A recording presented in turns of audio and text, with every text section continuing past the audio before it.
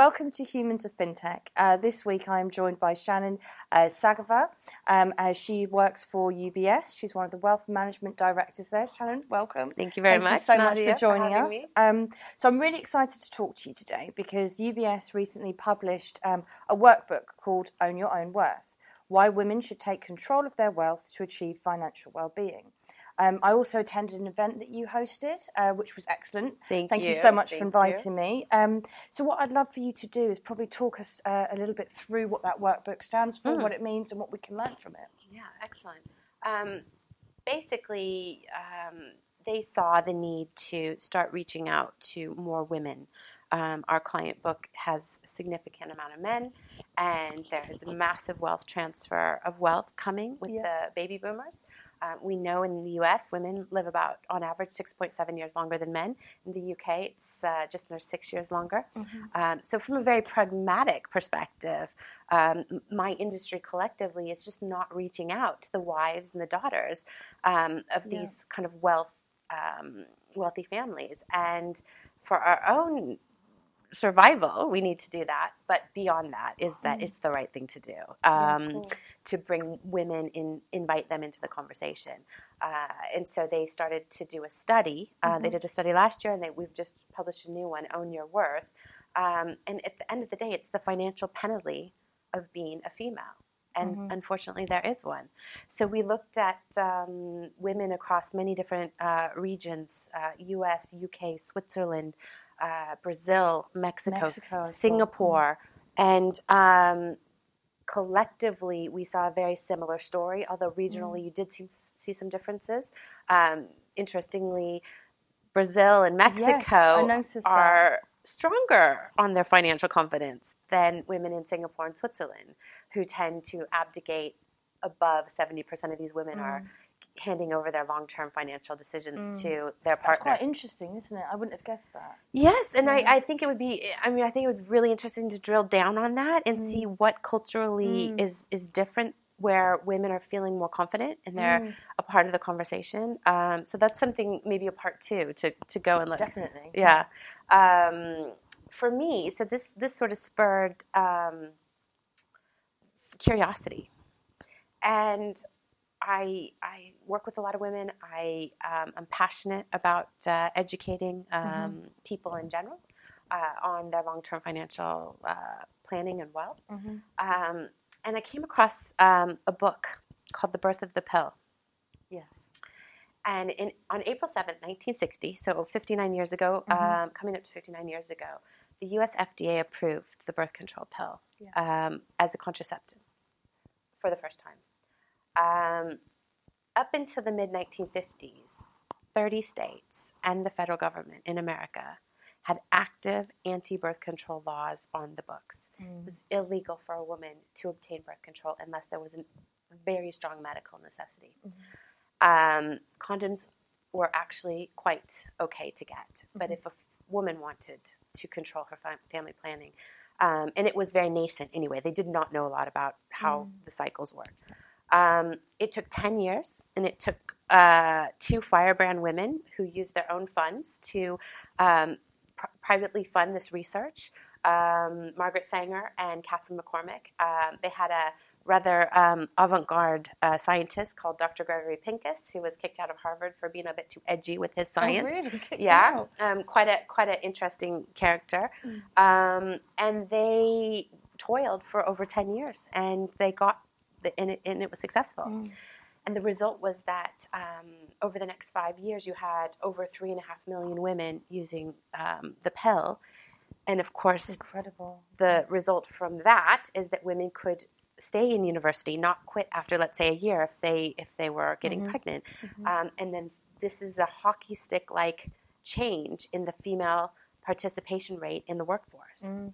And so I tell this to women when I do events, to give them the context and to allow them to remove this kind of beating up that we do for ourselves. Why, I know I should be doing this, but I'm not.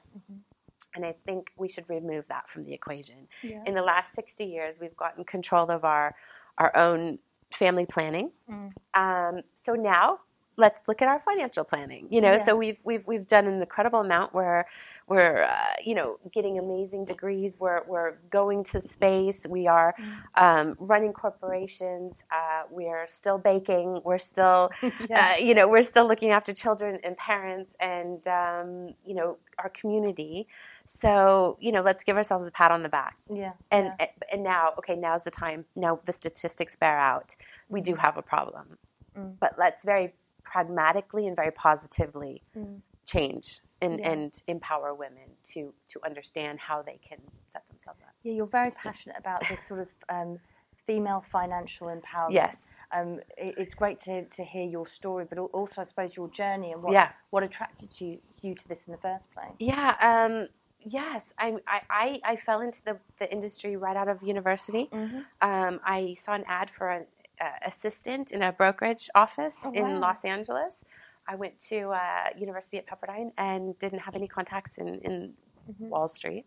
Yeah. So I called them up and I said, well, I don't want to be an assistant because, I have this great degree now. So I'm very important, very important person with my college degree, no work experience. But I really would like to be a broker. So do you have a broker training program? And they said, yeah, sure, come on down. I mean, sometimes it's just all you have to do is ask. Yeah.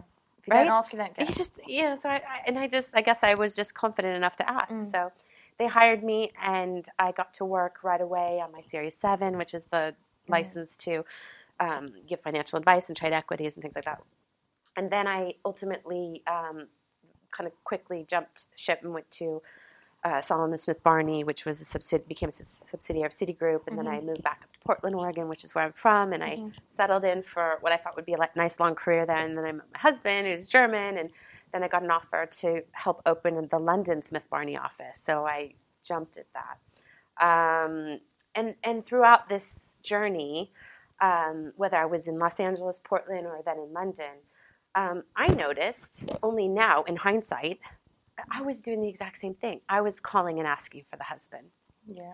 I did a tremendous amount of cold calling. I mean, I was given a pack of cards with almost always a man's name on it, his average annual salary, net worth, as was estimated by Dun & Bradstreet. Anybody's old enough to remember those cards. And I would also, my bias, I was just taught to ask for the man. And so in the last couple of years, I started thinking, my goodness, I'm also part of the problem. I'm not reaching out to women. It's a lot of unconscious bias that we don't realize. I have to admit that. I have to admit that this was something I had to consciously say, wait a second, what am I doing here? And the minute you start to really be aware of that, and all of a sudden now I've just met the most amazing, successful, powerful, admirable women, and they're everywhere.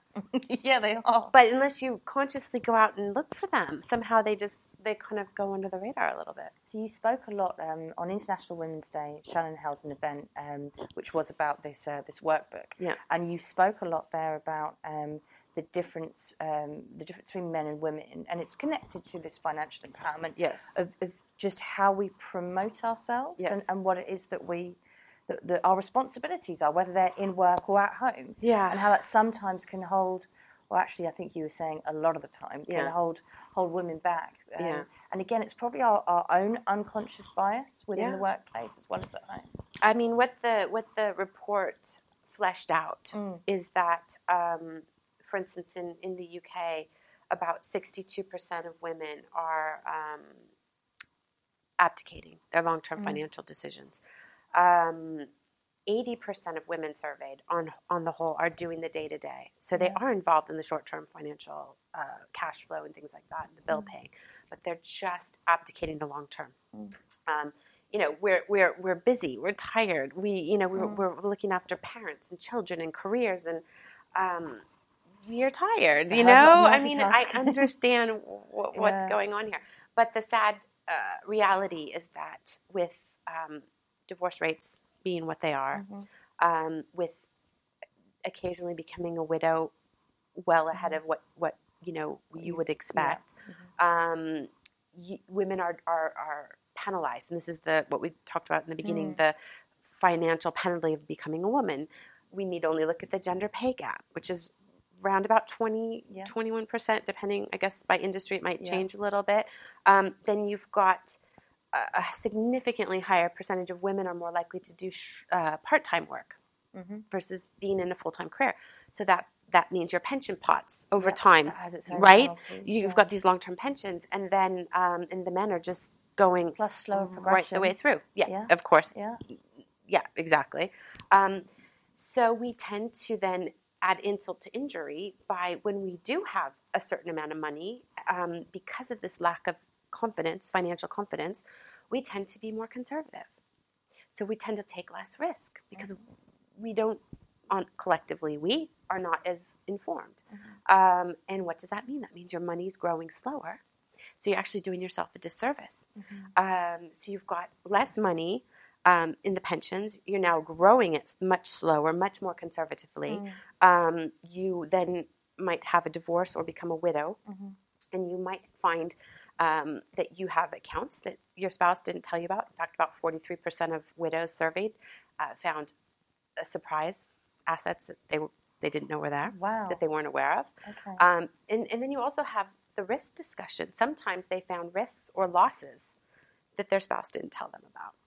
And so sometimes it can either be a positive financial surprise, although it's not nice that you didn't know about it, or it can sometimes be a negative financial surprise that you thought you were in a better financial position and your spouse dies, or sadly you get divorced. That information and then you find out you're not as comfortable as you thought you are. And if we're talking about widowhood, you're talking about perhaps being in your 60s or 70s. You don't have the luxury of going back to work for 20 years to make these things happen.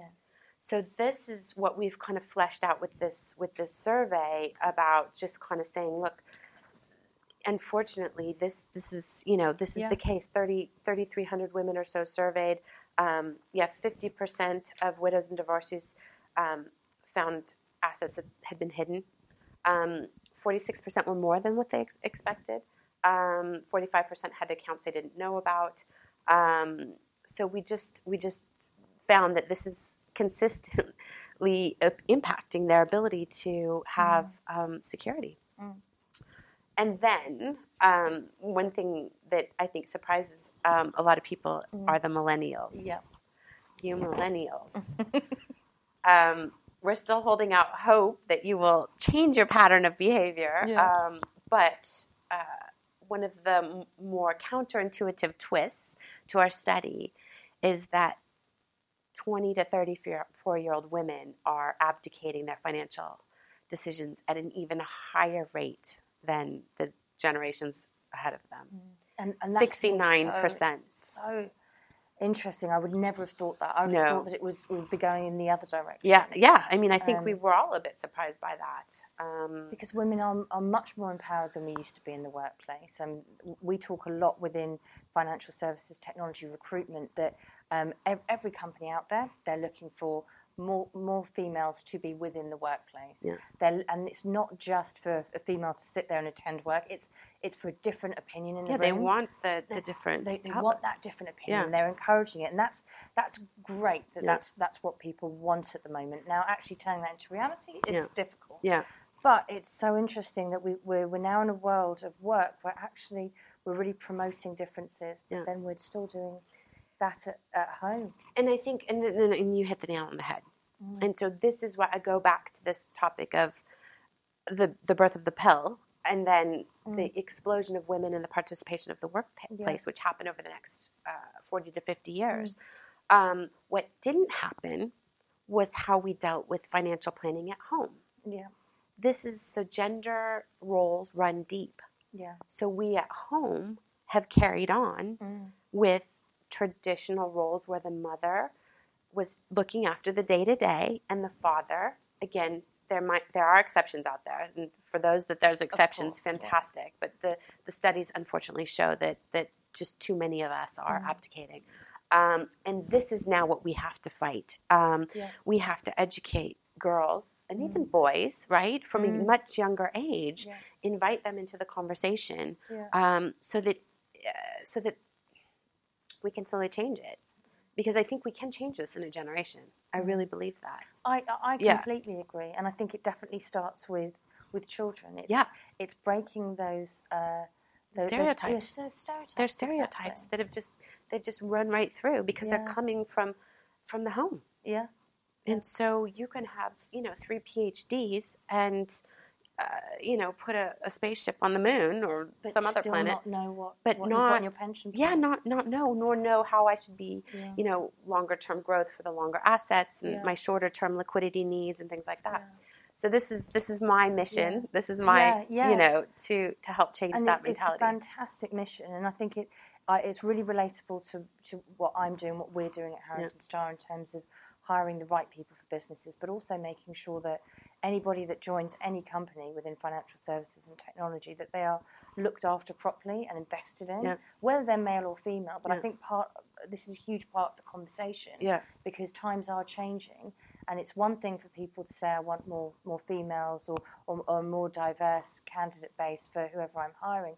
But actually, for me, it's about getting to the root cause of problems.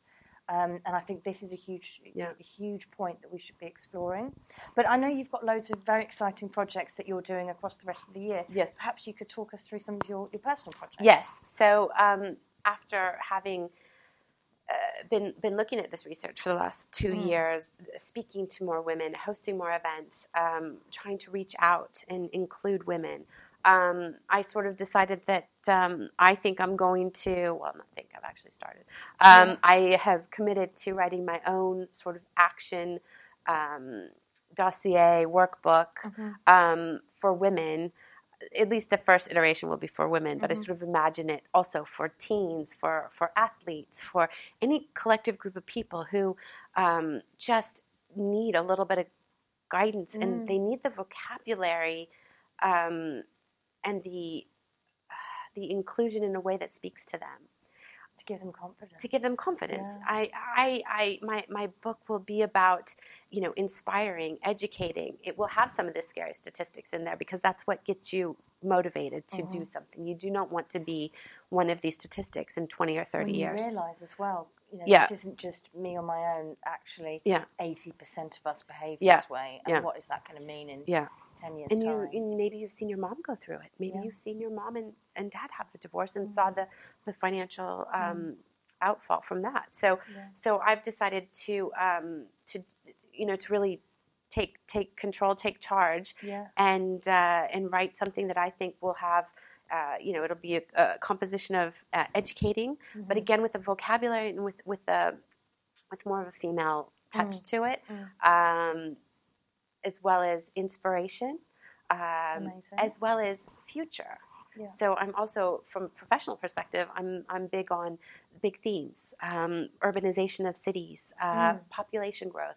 The amount of 100-year-olds that will be living is exploding. The silver economy, it's very exciting. Yeah. I mean, there's a huge amount of people that are retiring that have a lot of discretionary funds that will be spending this money on better health care, on better travel. Women, as we age, we tend to be more discerning about what we spend, but we're going to spend a bit more of our discretionary money on how we look. Yes. And so I want women to think more like investors. Nice. Yeah. If you're buying a product that you really love and you're recommending it to your friends, why don't you find out if you can actually invest maybe in that company? Yeah. And I'm not necessarily giving out financial advice, but I want to twist their mindset. Absolutely. I want them to think about, how can I participate in this? Yeah. And so it's going to be, education. We've got to talk about some of the basics. Yeah. There'll be some work, some questionnaires in there, and then there'll be this inspiration and how can they be part of the conversation within their own world. Fantastic. Yeah. So that's coming. So if you'd like to get in touch with Shannon, please follow the details that are after this post. She's got a workbook that's getting published. You host and hold loads of events to talk about this subject. And of course, if anybody wants to download the UBS workbook that we spoke about, we'll put a link to that as well. Definitely. So thank you very much for joining us on Women of FinTech. Shannon, thanks so much. Thanks, Nadia, for having me. It's been a great pleasure. Amazing. Cheers.